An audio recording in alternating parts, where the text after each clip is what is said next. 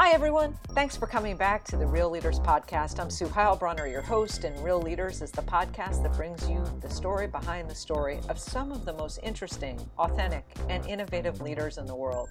Now, before we jump in again to this week's episode, this is just one more reminder to review this podcast on iTunes. And our guest today runs a wildly successful global app, and I bet she's going to want you to do the same thing. So you can do 2 reviews at once in response to this podcast. We'll get to that in a minute. Today, we're joined by Vlada Bortnik. She is the founder of Joya. It's Joya. And Joya's product is the famous Marco Polo app, which you're going to hear all about. Vlada, thanks for joining us. Thank you for having me. We're really, really glad to be able to talk. I know that most people in the world know what Marco Polo is, but in this moment, just so everybody's level set on what you're doing now, let's have the 2-sentence elevator pitch on Marco Polo. Go. All right. Well, Marco Polo is a video communications app. It's a turn-based face-to-face messaging. So the great thing about it is that you can have the richness and the emotional connection that you get when you talk on Skype or FaceTime, but the convenience of a text message, because you get to talk when it's convenient for you and the person replies when it's convenient to them. Awesome. Well done. Yeah. That was really efficient. Bravo. It's not so easy, as everyone else out there knows. Okay. So, Vlada, the way we start every Real Leaders podcast is we ask our guest for their 3-minute life story. And just so you know, it always takes longer. And I usually interrupt. So, go. So, the story starts in Ukraine. I was born in a town called Odessa, Ukraine. And we immigrated to U.S. in 1990. Right when the Soviet Union was collapsing. And to my surprise, I didn't know there was Christmas, but we came on Christmas Day to New York, and there were lights everywhere. I thought that was amazing, especially as a kid. I was only about 10 and a half years old. And then from New York, we went to Kansas, where I went to school there, middle school and high school. Wait, hold on a sec. Yeah? How in the world did your family choose Kansas? It's a great question. I did not know about Kansas before we got there, except I guess Wizard of Oz was the only reference I heard of. And you also weren't in charge, probably. So and I was not in charge, yeah. All I knew about America was about Disney World. So Kansas was not Disney World. But the only way we could immigrate at that time was if you had a direct relative who lived in the States. And it just so happened my uncle, my dad's brother, lived in Kansas. And so that was the only place we were allowed to move. And he immigrated there in the 70s, which at that time they had all kinds of restrictions on where you can immigrate to. Huh. And they were really promoting Kansas. Yeah, apparently. So you're 10 and a half years old. Do you speak English at this time? I was studying English, so it was like a second language you were learning in school. So I was supposed to know how to speak English, but as anybody knows, when they move to a new country, you don't actually know how to speak the language, despite many years of studying it. So it was an interesting transition. I did a lot of nodding and pretending like I understood what people were saying.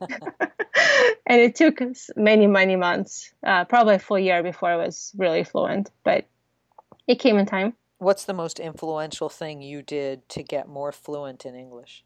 Oh, I think it was just being thrown in the deep end of the pool. Like I went to a normal school, we did some ESL classes as part of the school, but I was 24/7 surrounded by people speaking English. So I didn't have a choice. I had to learn. How jarring was that for you as a 10-year-old? Well, I was filled with a lot of excitement to come because when I was living in Ukraine, it was part of the Soviet Union. Even as a kid, I realized it wasn't an amazing place to live. Oftentimes, grocery stores didn't have food in the store, or you would go and it's the last thing that's all molded. You often had to wait in line for food, and there were certain stores that were only available to foreigners. So when I came to US, there was so much excitement as a kid, seeing all the plethora of options in a grocery store. I remember my first trip to the grocery store and seeing chocolate shell syrup that you put on ice cream. It's the chocolate syrup that turns into a shell. And I just thought, oh my gosh, America is amazing. That is one reason America is amazing. I like that stuff a lot. Plus, bonus points for all of those of you who are listening, who have been speaking English since your first day in life. Plethora. If you can inject a word that's as good as plethora in your sentences, you're in really good shape and on par with Vlada. All right, so you're there. It's jarring, but they have Magic Shell, and so it's great. Yeah, Yeah. so it's great. Okay, so what happens next? I think the hardest part for me was really around middle school, because I think at that point the kids became a little bit more, I would say, mean. And at that point is when it actually got hard. And that point is when I was missing Ukraine a lot more. Not so much Ukraine itself, but just my life, my social life there. Because I wasn't different. I didn't have to be picked on. I wasn't bullied. And in fact, I was one of the students who was doing well. And in Ukraine at the time, if you were a good student, you were the popular kid. Quite the opposite of that in the States. Usually, if you have good grades, you're picked on. Yeah. So it was that was also a really jarring transition. What do you think you learned or you got from that experience of not fitting in or being mistreated in those years that's helped you in your life? I think there are a couple things. One is, that's actually a really good question. So nobody's ever asked me that before. The one thing that I think that I have a leg up on a lot of other kids who unfortunately get bullied is that I knew a time when I wasn't bullied, and I really remember that. And so to me, when I was being bullied, it really felt like, that's not me. Why are they doing that to me? Like, that's not how it's supposed to be. So it felt like, I mean, it was miserable, but at the time was also really confusing. Like I was living in this like different reality. And I felt like I always had a connection of like, that's not how it's supposed to be. Huh. And so I think that it allowed me to like be more in touch with who I really am, which has served me really well throughout my life. And then the other part of it about it is when I finally stood up to my biggest bully in high school, my freshman year of high school, that's still my, top 3 proudest moments. Tell the story of that. Was it a man, a girl, or a boy? I guess it was a boy. It was a boy who bullied me relentlessly all through middle school. And in high school, we ended up being in the same science class. And I really had this image of like, okay, when I get to high school, kids, it's going to be over. Like I kind of had this like timeline horizon. High school is going to be totally different. And then here we are in the first few months of high school, and we're in the same science class, and he's sitting in the back of me, and he's throwing things in my hair to see if it would stick there. And I just was like, okay, this is it. And as the teacher was doing the lecture, I just stood up in the middle of the class. I interrupted the teacher, and I turned around to him and I said, Stan, we're in high school now. Don't you think it's time for you to grow up? Wow. And everybody was shocked. The teacher asked him to leave and go to the principal's office. Wow. And he'll never bother me again. And that was the end of my bullying. Like, yeah, no one bothered you again after nobody that. bothered me again, yeah. So, I really learned the power of standing up for myself and saying, like, what's true. Wow, that makes sense. It was a defining experience for me. That's a great story. Okay, you had your peak moment maybe in high school, and probably not when you told off Stan, but how was high school for you? High school was great. I actually really enjoyed high school. I felt like I was really developing great friendships. My best friend is still my friend from high school. And my high school was great because it gave me lots of opportunities. I've always been into art, so I took a lot of art classes in high school as well. But also my high school offered computer science classes. So I got to take some of that pretty early on and really picked my interest in computers and technology. And that really became the foundation of a lot of things that I'm doing now in my career. So was it obvious that you were going to college? You have this immigrant family. I don't know. Oh, yeah. Yeah. Was it just painstakingly clear you were doing that? Yes. It was obvious I was going to go to college. That was no question. The question was just which college. And when we immigrated here, we didn't have any money at all because of the way we immigrated. We had to spend all our savings on the tickets. So the question was, am I going to be able to afford the college that I want to go to? But luckily, I got into Northwestern, and they offered me a great financial aid package, and that's where I went. Did you leave with student loans? I did leave with student loans, but I was also really fortunate because my last year of college, I got a great scholarship from Microsoft, so they paid for my expenses. Wow. Yeah, nice. they paid for tuition. It was amazing. What did you major in at Northwestern? I was double majoring in computer engineering and art. Was there anyone else that had those two majors in the whole school? It's no, but there's a guy that I went to high school with who also went to Northwestern. His name is Kevin, and he double majored in computer engineering and dance. And, he's also from Kansas.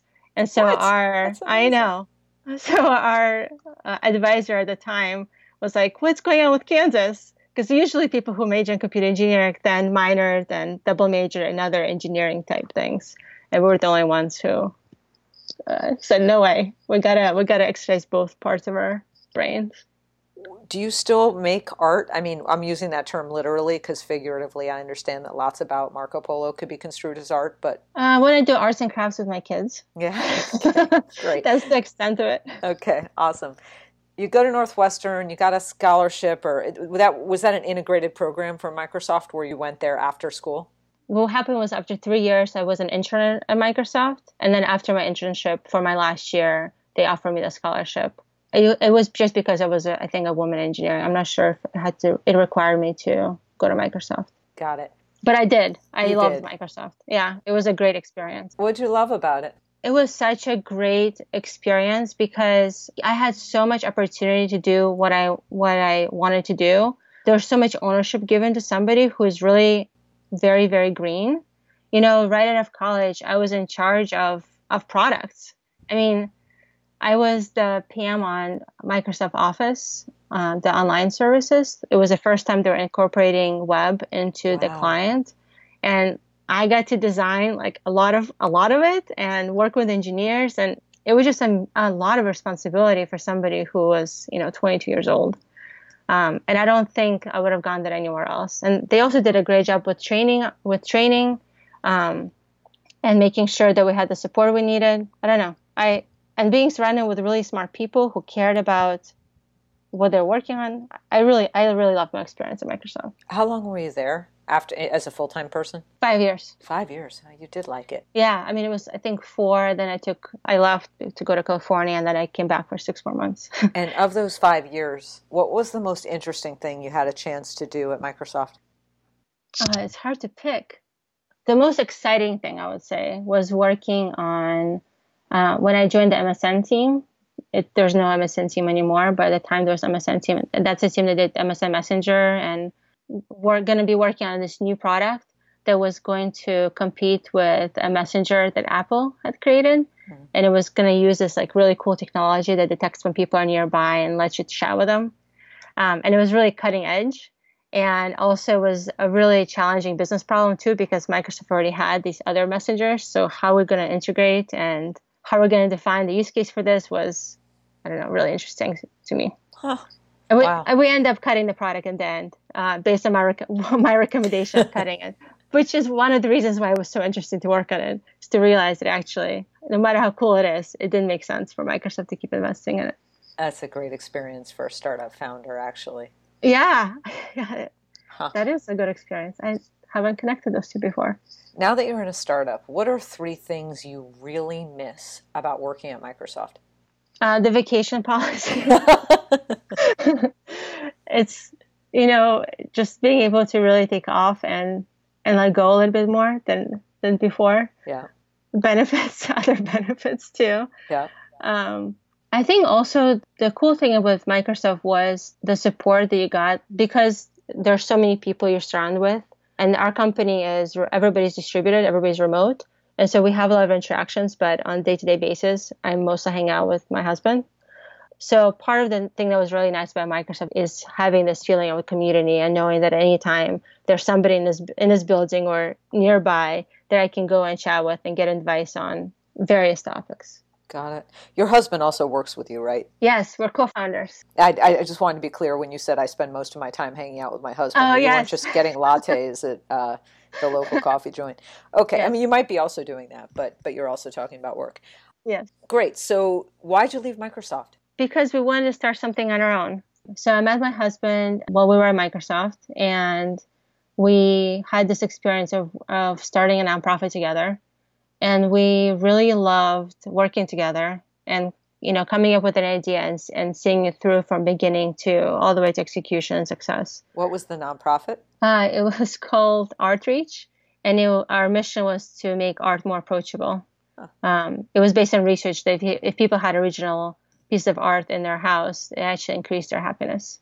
So we wanted to do more things. We saw our friends spending, $200, $300 on a pair of jeans or purses, but they had posters from IKEA in their houses. And so we thought we could do better. So we have these like art parties, and we worked with local artists to sell artwork under $200. And we had like art auctions. Our last event had like 300 people at a bar on Tuesday night, and all the art was like basically sold out. Wow. It was so much fun. Wow. Yeah, it was just like it was just really fun to work together on this. And so we knew that's where we got a lot of energy. We knew that's what we wanted to do. And at first it really was like, we just wanted to be starting things together. And so he's been wanting to go to business school, and he ended up choosing to go to GSB at Stanford, the graduate school at Stanford. So we moved to California with this plan of starting a company. So while he was at Stanford, I was doing startups on the side, starting one, cutting it, and so on and so forth. Until we both took this class, entrepreneurship class at Stanford, that ended up leading to our first, first real company that got funded and everything. That was called EdNectar. Tell us a little bit about that business, and just say the name one more time. Oh, it was called EdNectar. Okay, great. What was that company about? Yeah, it was an advertising technology company. It was back when Facebook just launched their platform for publishers, and there was this thing going on around virtual goods. And, where you can send each other a coffee cup, and you can send each other a cookie and flowers and so on. It was these virtual gifts that you can send each other. And so we saw the opportunity to productize that and work with brands. So instead of a coffee, it's a Starbucks latte. Instead of a cookie, it's a Nestle cookie. And so brands would get this increased engagement with the brand. Publishers would get extra money for their games. And we would be the people who are making this whole thing work. And you got funding for that company? Yeah.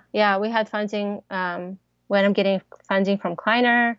And it was the two of us, Miho and I, plus another couple who did it, who are still our best friends. But what we realized from that is starting a company based on the business opportunity is not the right way to start a company. Say more about, what do you mean by that? Well, we didn't know anything about advertising. We didn't particularly feel passionate about advertising. What we were really excited about was the four of us working together, and we saw that there was going to be a business opportunity. We thought there might be a financial outcome, but we weren't doing it because we were passionately motivated to create this like value for advertisers. Got it. You see what I mean? Like Yep. Very business motivated, financial outcome motivated. Yeah. And what was the outcome of that company? We ended up selling it to Lockers. I don't know if you remember that company. Yeah. Does that end in an S or a Z? Z. Yeah. Okay. But basically we wanted to just be out of it, because we realized at the end of EdNectar, we had our first daughter, and we realized that, as everybody says, it's true, kids do change your life. And we started thinking about like, well, what kind of life do we want to model for her? And we realized that what really matters is to work on something that's really meaningful. And what we were doing was not personally meaningful to us. And so we end up, it wasn't like a huge financial success. We end up selling it just so that we can have time to think about what's the next thing we want to do, and how we can really model for our kids what it's like to work on something that's meaningful and impactful and joyful to work on. Were you involved in fundraising for that company? I didn't lead the financing, but we still had to be part of the meetings. Mm-hmm. And tell me if this is confidential, but did you return capital to your investors in that company?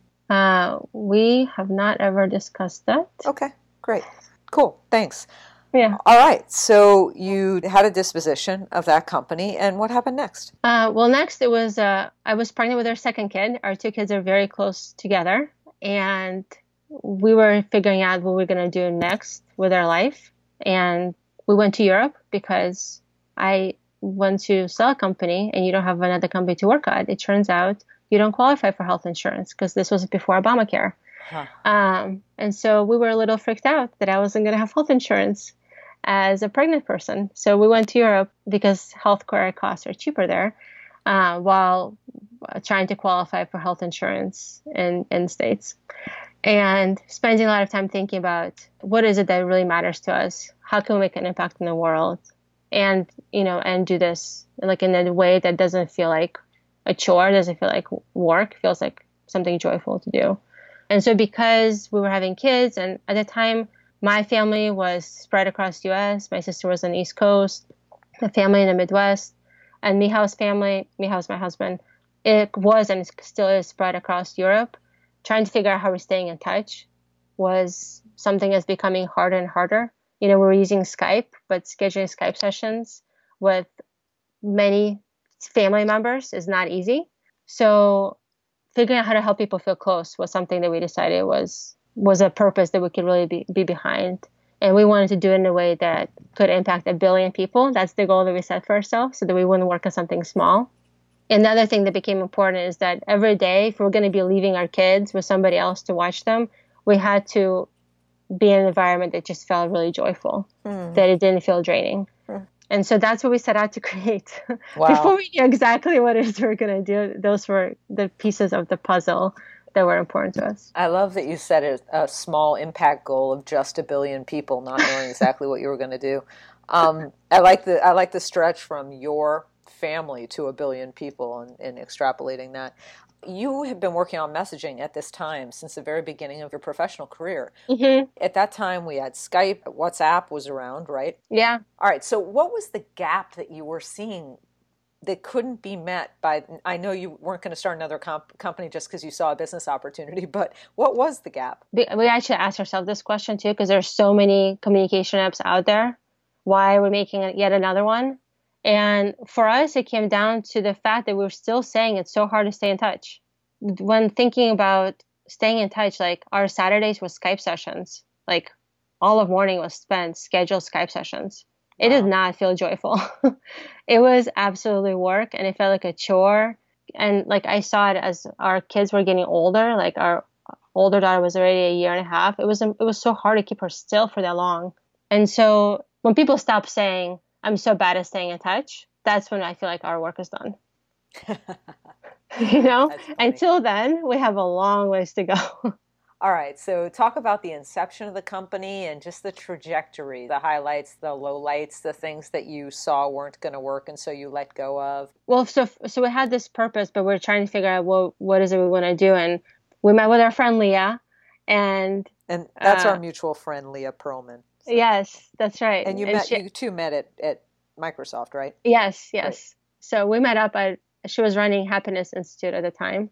And she had this great quote on the door that said, don't ask the world what it needs, but ask yourself what makes it come alive, because what the world needs is more people coming alive.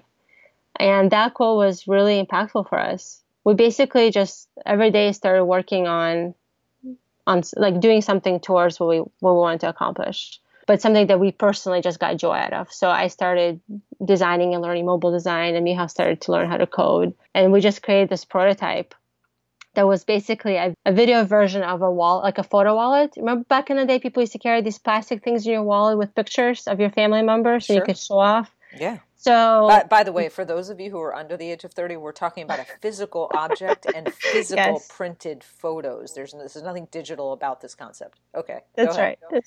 So we wanted to create a digital video version of that for our kids. So the first app we made was called Carousel, and it was pictures of our family members, and our daughter could tap on it and it would include pre-recorded messages they had sent to her, either songs and then language that they normally speak, so Polish or Russian or English, or books, or they would start pretend like they're having a conversation with her, and we just saw this like amazing engagement that our kids were having.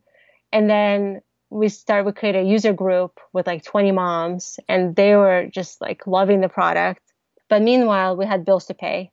And so we were doing consulting work, and we basically calculated just enough money that we had to make every month to cover the cost of our living expenses. So the rest of the time we could spend working on the startup. Wow. And I remember this moment when a friend of ours came, and, we're trying to figure out how we're going to keep making this work, because as our kids got older, we needed our cost of living would just increase, and trying to figure out how to make this work and split our time was quite difficult. And at the time, we had a friend come over for dinner because I was already considering going back to work and again applying for a job either at Microsoft or somewhere else. And our friend just told us, "You guys are crazy. Everybody I told this concept to loves this idea. Why are you not doing this full time?" And we're like, because we have bills to pay. And it was just fortunate enough. Like, this is another way that, I have this belief the universe is helping us. He had just sold his company and he was going to have some outcome on it. And he said, "I'll be your first investor." And so we gave him all the reasons he should not invest in us, but he denied them. And so then Miha and I decided, okay, if we can get a few more of our friends to invest in this, to give us money for this, then we could just be focused on this full time for the next 6 to 8 months, so we can provide the idea. And that's what we did. We asked 5 people. They all said yes. And that gave us enough money to run for about 6 to 8 months with this idea. And I remember the money was running out. We actually canceled our last paycheck because we weren't sure if we're going to get the next set of money, because we're trying to raise a seed round, a proper seed round. And then just at the buzzer, I think we ended up missing one paycheck, and then we were able to get the money to come in with Softtech and a few other investors. Awesome. How many people were you at that time? It was Miha and I, and then we just had people that we found through Odesk. So the employees were just the 2 of us. Raising for that seed round, what do you think the reason is that you guys were successful? At that point, I know we're not going to talk about numbers of users or amounts of money, but did you have critical mass and utilization, or was it some other reason you think these folks said yes?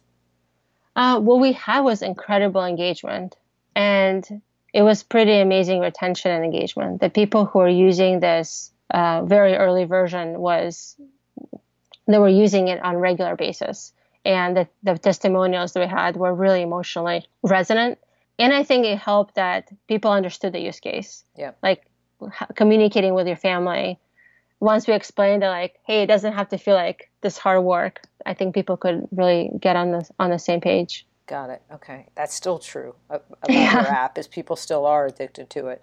So you raised a seed round, so you were able to stay in business. What happened next? Yeah. And then this was the app called Joya. And, it got great accolades from Apple. It was actually featured. We were named, I can't remember which year it was, but Times Magazine had this listing of top apps of the year, and we were on that. And, it was all great, but it was really hard to have it grow. So we had this really great engagement retention, but it was hard to make it grow.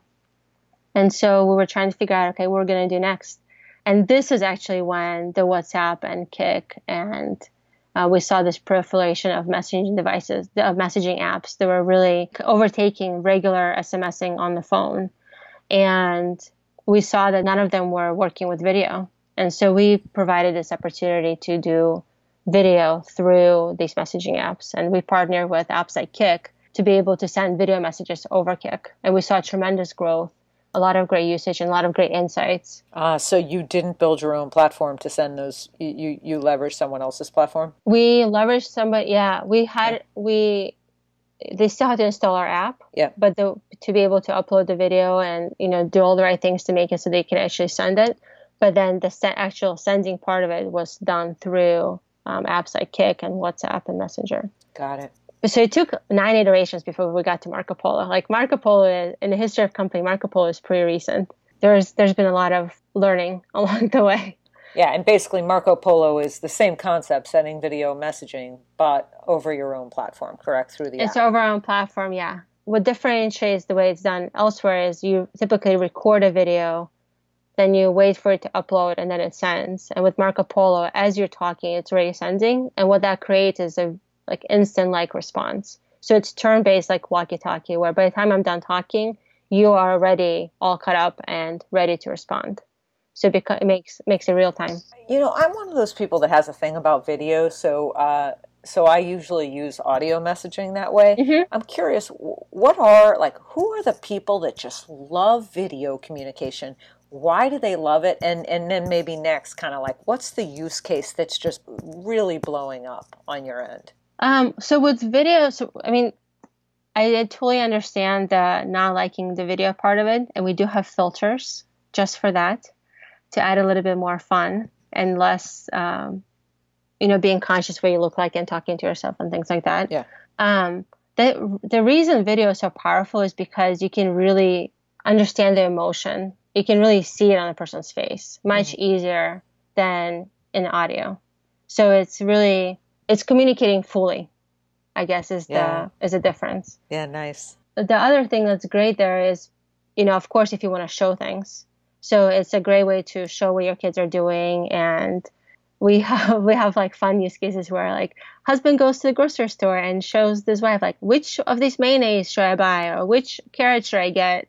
And then the wife can help, like, not to be too gender. Yeah, I was going to say, that's all right. But that is usually the case. Or the other one is where girlfriends go shopping and figure out which thing to wear. Yeah, sure. Each of the outfits. I do that. I do that one. Yeah. All right. So use case that's just really shocked you and is really growing fast. I think the best use case, it's not really shocking, but it's still the best use case, is just how much there is cross-generational use case. Huh.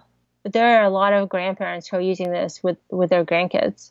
And it just becomes this thing where, usually before Marco Polo, I had to set up a time where my daughter can connect with her grandparents. But with Marco Polo, I can give her my phone and they can have a conversation very easily and build up a relationship. And we actually, when we design Marco Polo, we keep that in mind, making sure that it's easy for people who are not necessarily very tech savvy can still be using Marco Polo and feel very at home using it. How long ago did you brand it Marco Polo and just go all the way in with this application? I think it's about 3 years. Okay. And you've raised another round. You said you've raised an A round? Yes. Cool. Mm-hmm. And when was that? And what's publicly reported about that in terms of the amount? And if you talk about any of your co-investors, who are those? Not your co-investors, your investors. We raised, I think it was about two or 3 years ago. Uh-huh. And it was about $5 million. Okay. With battery investments and altos. Got it. What's the revenue model for Marco Polo? Right now it's free. Okay. Our goal is to grow our users. Eventually we can charge for things like extra filters or, maybe higher quality video. There's a few different ideas that we have that people have been asking for that we can potentially charge for in the future. But the basic use case will always be free because our purpose is to help people feel close, and we'll never take that away. How many people are you now? We're 19 people. I mean, that's a pretty lean operation. That's what's given you so much life force over time, just staying lean? Yeah, we're pretty lean. Well, we hire really good people, so we can do a lot of things. Our people are top, best in the world. Awesome. I don't know where it was, but I read something about Kik, or I heard a podcast about Kik and how hot it was among kids, and then how it really became kind of passé. It sort of like it just had a really fast rise and fall, if I understand correctly. By the way, is that incorrect? Is that also your understanding? I actually don't know. I know that it was really hot for a really long time, and since we've stopped using that platform, I have been not following it as well. Okay. How do you avoid being kind of the communication app that no one's paying attention to anymore? Well, for us, it comes down to meaningful relationships and being yourself. So with Marco Polo, there's really not a lot of fanciness. We really just let the communication be the main thing that happens there. So as long as the people that you're talking to are people that you really care about, I think that's the key to it. I think with Kik, there was a lot of, at least when you sign up, you can sign up with email address, and there's a lot of meeting up and kind of meeting new people. With Marco Polo, it's not about that. It's about talking to your family and friends. It's people who you have connection with already. So Vlada, a question I ask every guest on this podcast is, Usually most of us have one piece of feedback that we've received our entire life, and we just, no matter what we do, we keep getting some version of that same feedback as hard as we work on this one thing. What's yours? Oh, that's a really good question. I'm trying to think. It's some version of be present. Be more present. You Be should more be. present, yeah. So like just remembering that the whatever stress I'm feeling right now, it's thinking about what might happen or reliving the thing that already happened. And and this is true both in business but also like with kids, if I'm feeling I call it Chiroko coming out, it's usually because I'm extrapolating that like if I let them leave their socks on the floor, that means they're just going to be forever leaving socks on the floor and grow up to be ungrateful children and take advantage of me. But if I just like, oh, there's socks on the floor, I don't want them on the floor. Let me just pick them up. Huh. There's no problem. Like, then I can be more present and peaceful. But it's really hard. Yeah, sounds hard. Also hard in business. I mean, I really like that challenge, the way you articulated it for business outcomes too. So what's your wild guess? What's your husband's version of the same feedback he's heard for his whole life? Because you've probably given it to him a few times. I think it's actually the same thing because we work on it together. Got it. Perfect. Yeah, we both, this is the thing, every day we actually have this like routine where we have tea together and we have like a 2-minute meditation and we try to read a quote from either Eckhart Tolle or Byron Katie to remind ourselves about being present and being in the moment and enjoying the gifts that we're given. And it's easily forgotten 2 minutes later. Wow, that's nice. It's forgotten 2 minutes later, and then you get to do it again the next day. So it's pretty good. I was really struck by your story about coming to the U.S. and having no money. Your family had no money. Mm-hmm. How has that influenced your relationship to money now, in particular being in a funded company, which is sort of a weird alter world anyway? Yeah, well, my parents don't get it at all. I'll just start there. They're really supportive. Like they've since moved here and I wouldn't be able to do the business if I didn't get their support. But they definitely have a hard time. Like they keep asking me when I'm going to get a real job. I've learned to realize that this is how things are done in Silicon Valley. And I think about a lot, we do want to have a financial outcome for our investors, especially, but also having them be along the journey and sharing the learnings and both the ups and the downs, so they can then use that for their other investments. Great. I'm going to ask you 3 or 4 questions. You can only answer with one sentence. You ready? This is the lightning round. Is being an immigrant still something that feels relevant to you today?